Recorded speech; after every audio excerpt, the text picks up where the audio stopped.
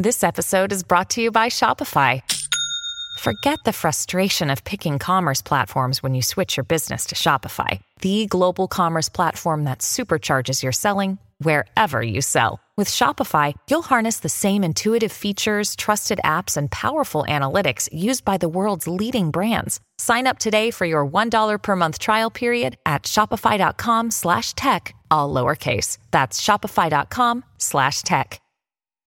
When you need mealtime inspiration, it's worth shopping Kroger, where you'll find over 30,000 mouth-watering choices that excite your inner foodie. And no matter what tasty choice you make, you'll enjoy our everyday low prices, plus extra ways to save, like digital coupons worth over $600 each week. You can also save up to $1 off per gallon at the pump with fuel points. More savings and more inspiring flavors make shopping Kroger worth it every time. Kroger, fresh for everyone. Fuel restrictions apply.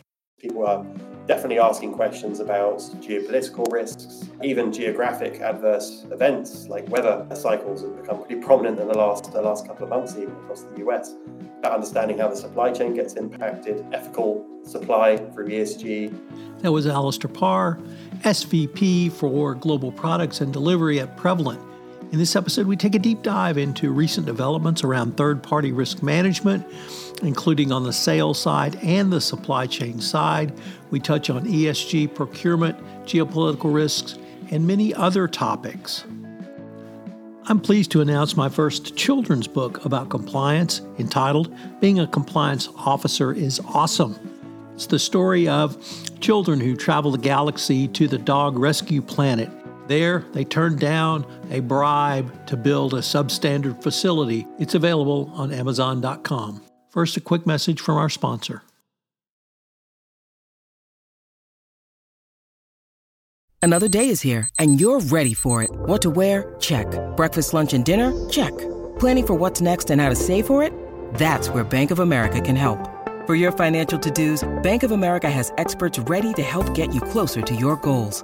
Get started at one of our local financial centers or 24/7 in our mobile banking app. Find a location near you at bankofamerica.com/talktous. What would you like the power to do? Mobile banking requires downloading the app and is only available for select devices. Message and data rates may apply. Bank of America NA, member FDIC.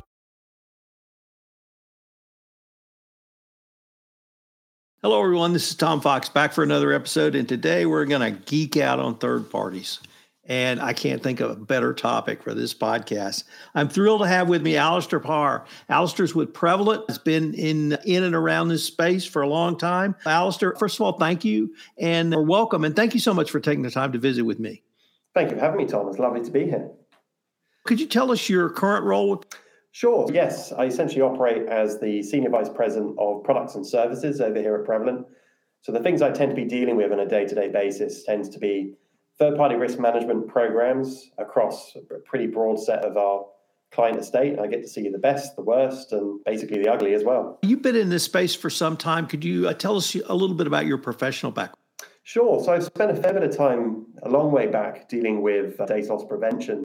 So managed services geared around that. So we would typically be tracking millions of different endpoints. And the beauty of that meant that we got to see human behavior at a macro and a micro level. We'd see essentially everything that anybody was essentially up to on their machines, what they were transferring data against, and dealt with the issues on how to address that at scale. And we see very similar things in third-party risk when it comes to scale solutions in that respect. From there, I've done information security auditing across third parties, which is how I got into the space. And then I've essentially was with a few partners, set up a company called FreeGRC. So we essentially built some software, how to operationalize, scale, standardize third-party assessments and various framework assessments. And then that was purchased by Prevalent, and now it's part of the big Prevalent Hack. So, Alistair, that brings up, we just ask you, what is the business of Prevalent?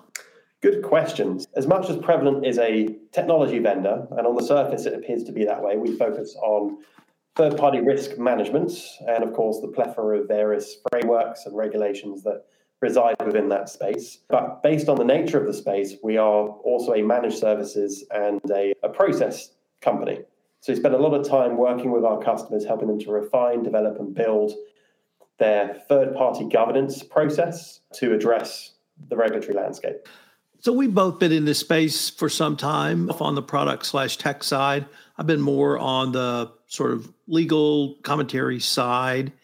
In 2022, in terms of U.S. FCPA enforcement actions, once again, over 90% involve third parties.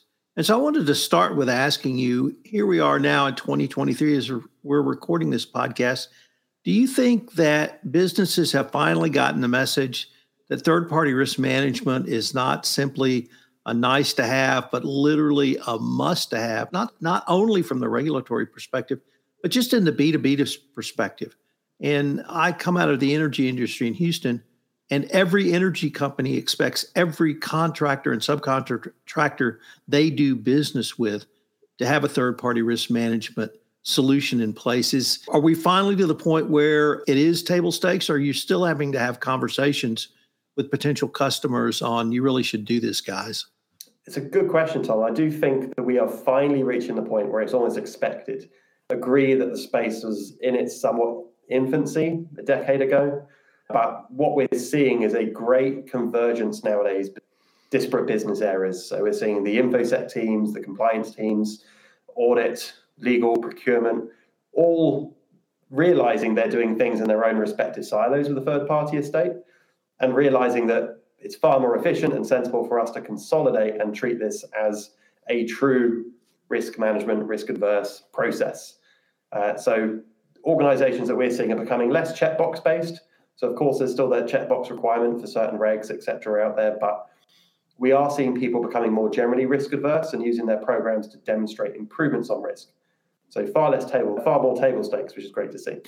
So this convergence, I want to actually overlay what I saw as some trends that I thought were encapsulated by the Russian invasion of Ukraine. And those were not things that came out of the blue. They had been percolating for some time, and they accelerated during the pandemic. And I felt the Russian invasion of Ukraine really put an exclamation mark. A couple of them were supply chain, anti-corruption, and the third ESG, and then cyber, and also trade sanctions.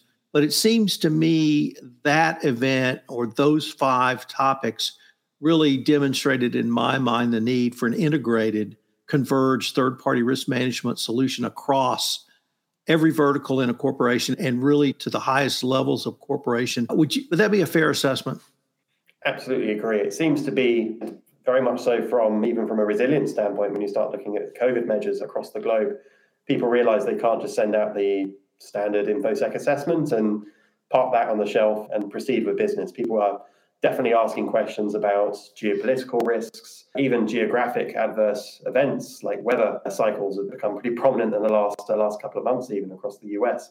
About understanding how the supply chain gets impacted, ethical supply through ESG, and then of course sanctions. Sanctions has been a very prominent focus for us in the last year, of organizations making sure that they're on the right side of the line there. So that convergence, the series and chain effect of all these various events meant that different department focuses have come to the forefront, yet the consistency is the fact that you are dealing with third parties and you need to get information across your supply chain and address with a varying type of risk. Alistair, one of the reasons I have been intrigued by Prevalent and followed Prevalent over the years is the focus on third-party risk management, which gave Prevalent the opportunity to really refine and hone that product and that series of service offerings you have around that. And that really leads me to ask, have you had success, or you and your colleagues been able to simplify the user experience process for third-party risk management? Because when I was sitting in the CEO chair, that was the biggest thing from the business side, or the business folks, was the user experience. And usually it was around time and length to get answers and responses. But I was wondering if you could give a few words on what I'll call the UX. I agree. So that was actually one of our founding principles when we set up the technology many moons ago, which was when we actually looked at the market, we appreciated that compliance, regulatory management, and of course the vendor estate being a macro problem, you're dealing with thousands, tens of thousands, hundreds of thousands, millions of records.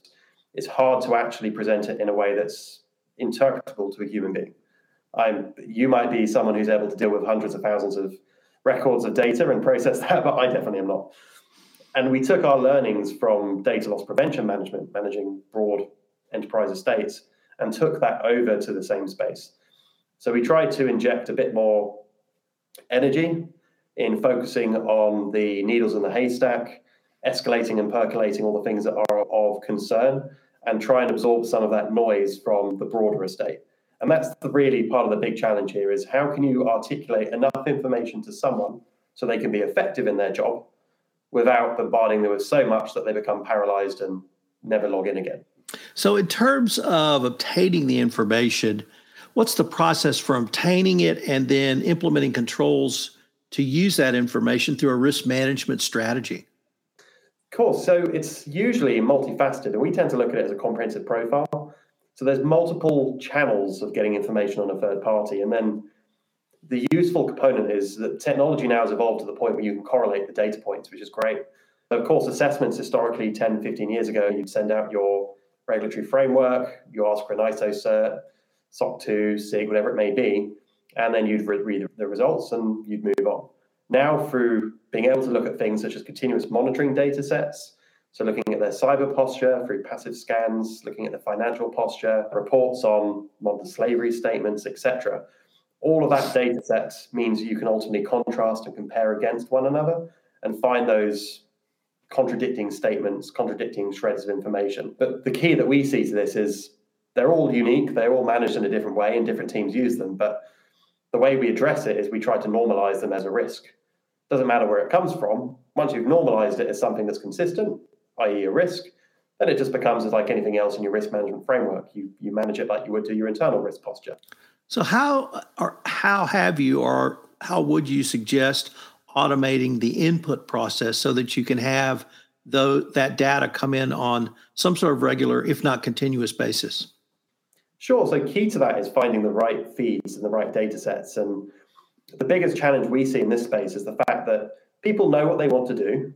People know roughly who they want to do it against, but they lack the structured data to do it. They want to onboard 1,000, 10,000 third parties and assess their posture in some shape or form. But they don't have that information to hand. They don't have the URLs. They don't have the actual name or location of those companies. And that's one of the biggest challenges in the space, is better coordination from the third-party teams with procurement, with finance, to re-architect that existing data set and make sure any net new vendors, you capture that information in a structured way. When people have that in situ, then the various technologies out in the space, including Prevalent, make life far more straightforward, where they can start sitting back and dealing with the problems rather than trying to find out about it. So what about other areas of compliance outside anti-corruption, outside money laundering, such as modern slavery, human trafficking, and the like?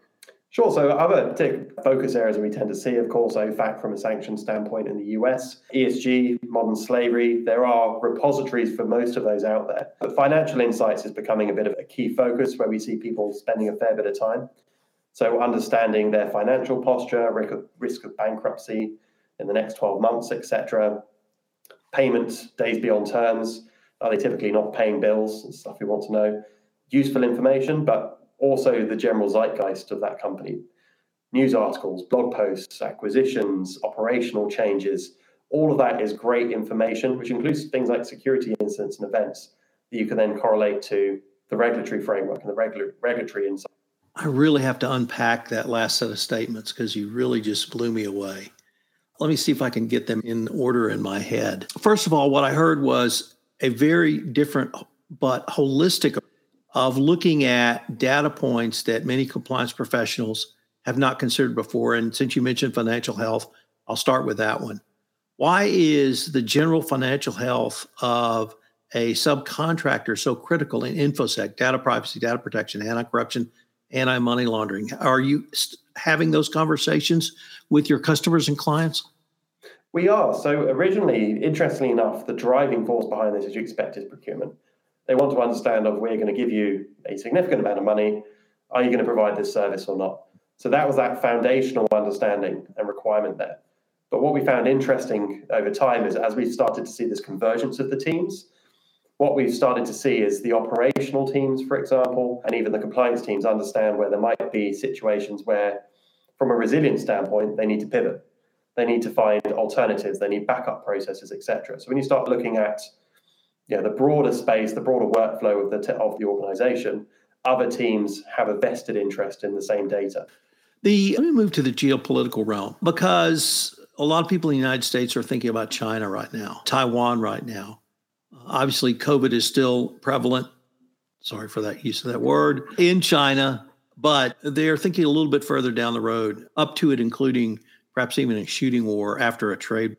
Are you able to take something that hopefully will be multiple years down the road and begin looking at some of the factors in a geopolitical sense to help companies who may have manufacturing facilities on mainland China or Taiwan or some other geopolitical or geo region that might be at risk? Yes, and some of the things that we're getting asked about and we're starting to work against are things such as looking at things like shipping manifests as they come through for organizations in the US. So understanding which of their providers, if you're a B2C organization, which your providers there are actually sourcing components and material from China. Surprisingly not, it's usually a reasonable size. It's understanding the geographies associated to that, of course, sanctions downstream related to particular companies that are your fourth parties, etc. So yes, the geopolitical insights beyond reacting to an event. So let's just say theoretically there's a new sanction or new geopolitical event in China that we need to do something about. It's about making sure that you have the suitable data set up, the fourth parties, supply chain feed information, data against fourth parties, etc., so that you can go and report back to the C-suite immediately and say, we've got this in hand, we've got some degree of resilience here, and we're not going to be on the wrong side of any regulatory frameworks or legal requirements. In the United States, or I should say in the United Kingdom, there's the Modern Slavery Act. In the United States, here we have the Uyghur Forced Labor Prevention Act. And a key component of the Uyghur Forced Labor Prevention Act is that companies must affirmatively show and demonstrate to the government that they are not purchasing products out of Xinjiang that are used or constructed with forced labor. Are you able to work with clients who have to go that extra step now? And if that becomes a model for compliance laws going forward, will you be able to take those kinds of steps with other clients if they have to make an affirmative showing, such as they have to do under the Uyghur Forced Labor Prevention Act? Sure, yes. And that's where some of that data comparison becomes valuable. So as much as some organizations now would, on the surface, as a checkbox, send out a baseline assessment and say, are you managing your supply chain ethically, for example? And of course, everybody's going to say yes in most cases. Using things like the shipping manifest data, which I mentioned earlier on, you're able to qualify that information. There are notable data sets starting to emerge now, which aggregate people who've been subject to investigation for things like modern slavery, non-ethical supply chain works.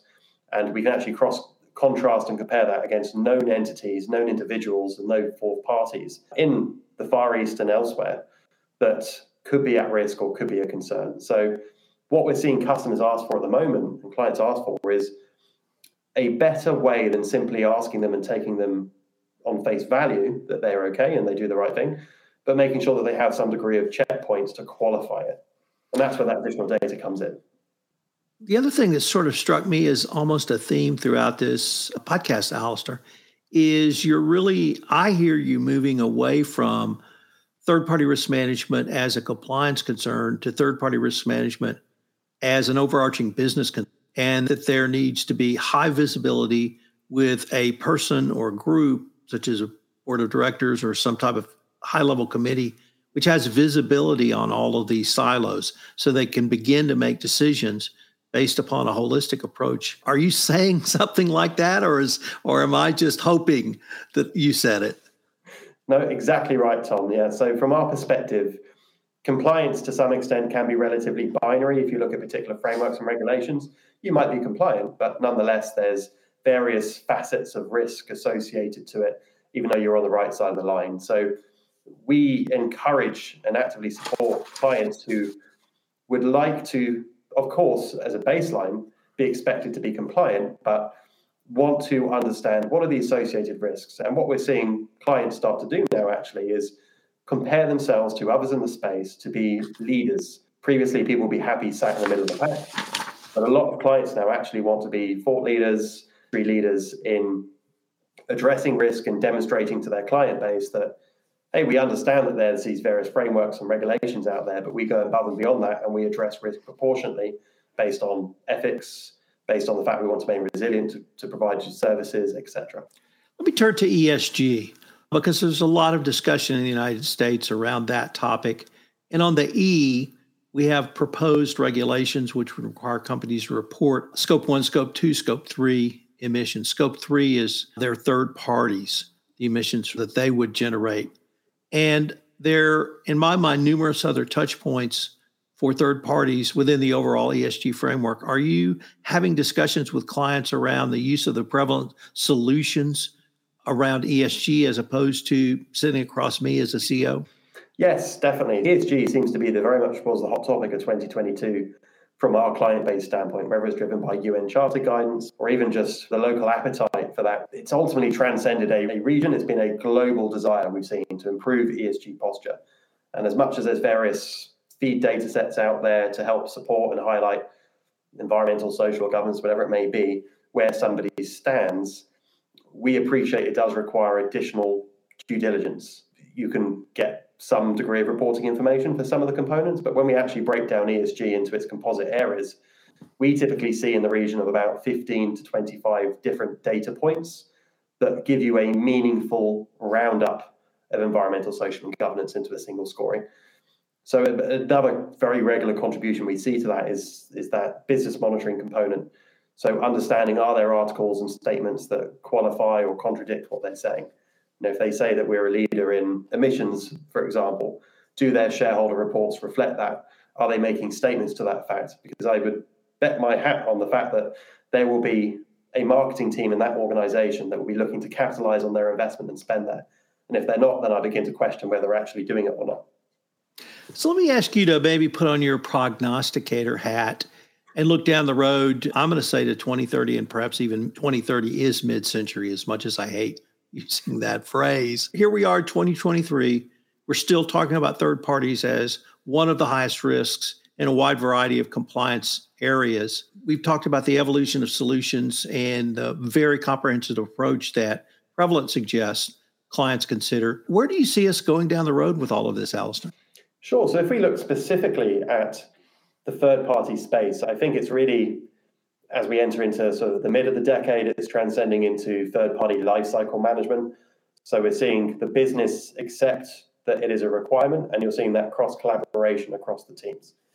I would like to think from that point, what we're looking at is a combination of improved data sets, helping to support decisions, as well as contributions of things like machine learning, means that we'll start seeing the space step away from repetitive tasks, individual analysis of vendors, to be able to ultimately start looking at the regulatory space for our third-party estate and have that information at our fingertips. We shouldn't have the situation where we're manually having to qualify and validate everything. I would like to think by mid-century, we've reached a point where all of these feeds and data sets and the business convergence has reached a point where it becomes as bread and butter and as standardized the norm, really, as other technologies that support the organization. It's very process-driven, and it's going to continue to be process-driven into the 2030s, I believe. But the mechanisms, the data sets, the automations, and the business appetite will make that entire journey far easier through the life cycle. Alistair, unfortunately, we are near the end of our time for this episode. But before we leave, if our listeners wanted any more information on yourself, Prevalent, or really any of the topics we've touched on today, where would be the best place for them to go? Of course. So by all means, by myself, feel free to reach out to me on LinkedIn. I'd be happy to discuss any of the topics that we've covered off today. And equally on the Prevalent side, if you'd like to reach out to us, please feel free to visit our website at prevalent.net, and you'll be able to speak to us, and we can even do a session where we can follow up on some of these criteria. Well, Alistair, I wanted to thank you again. I hope we can continue this conversation. Thank you, Tom. This is Tom Fox again. Thank you for listening to this episode of the FCPA Compliance Report, where we reported on the LRN acquisition of Compliance Learning from Thomson Reuters. You can go to the firm's website that we've linked to in the show notes to find out more and how this acquisition will really position LRN going forward.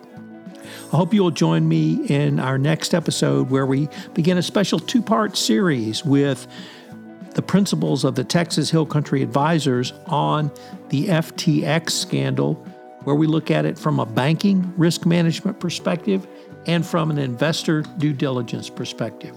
I know you'll enjoy the next 2 episodes of the FCPA Compliance Report.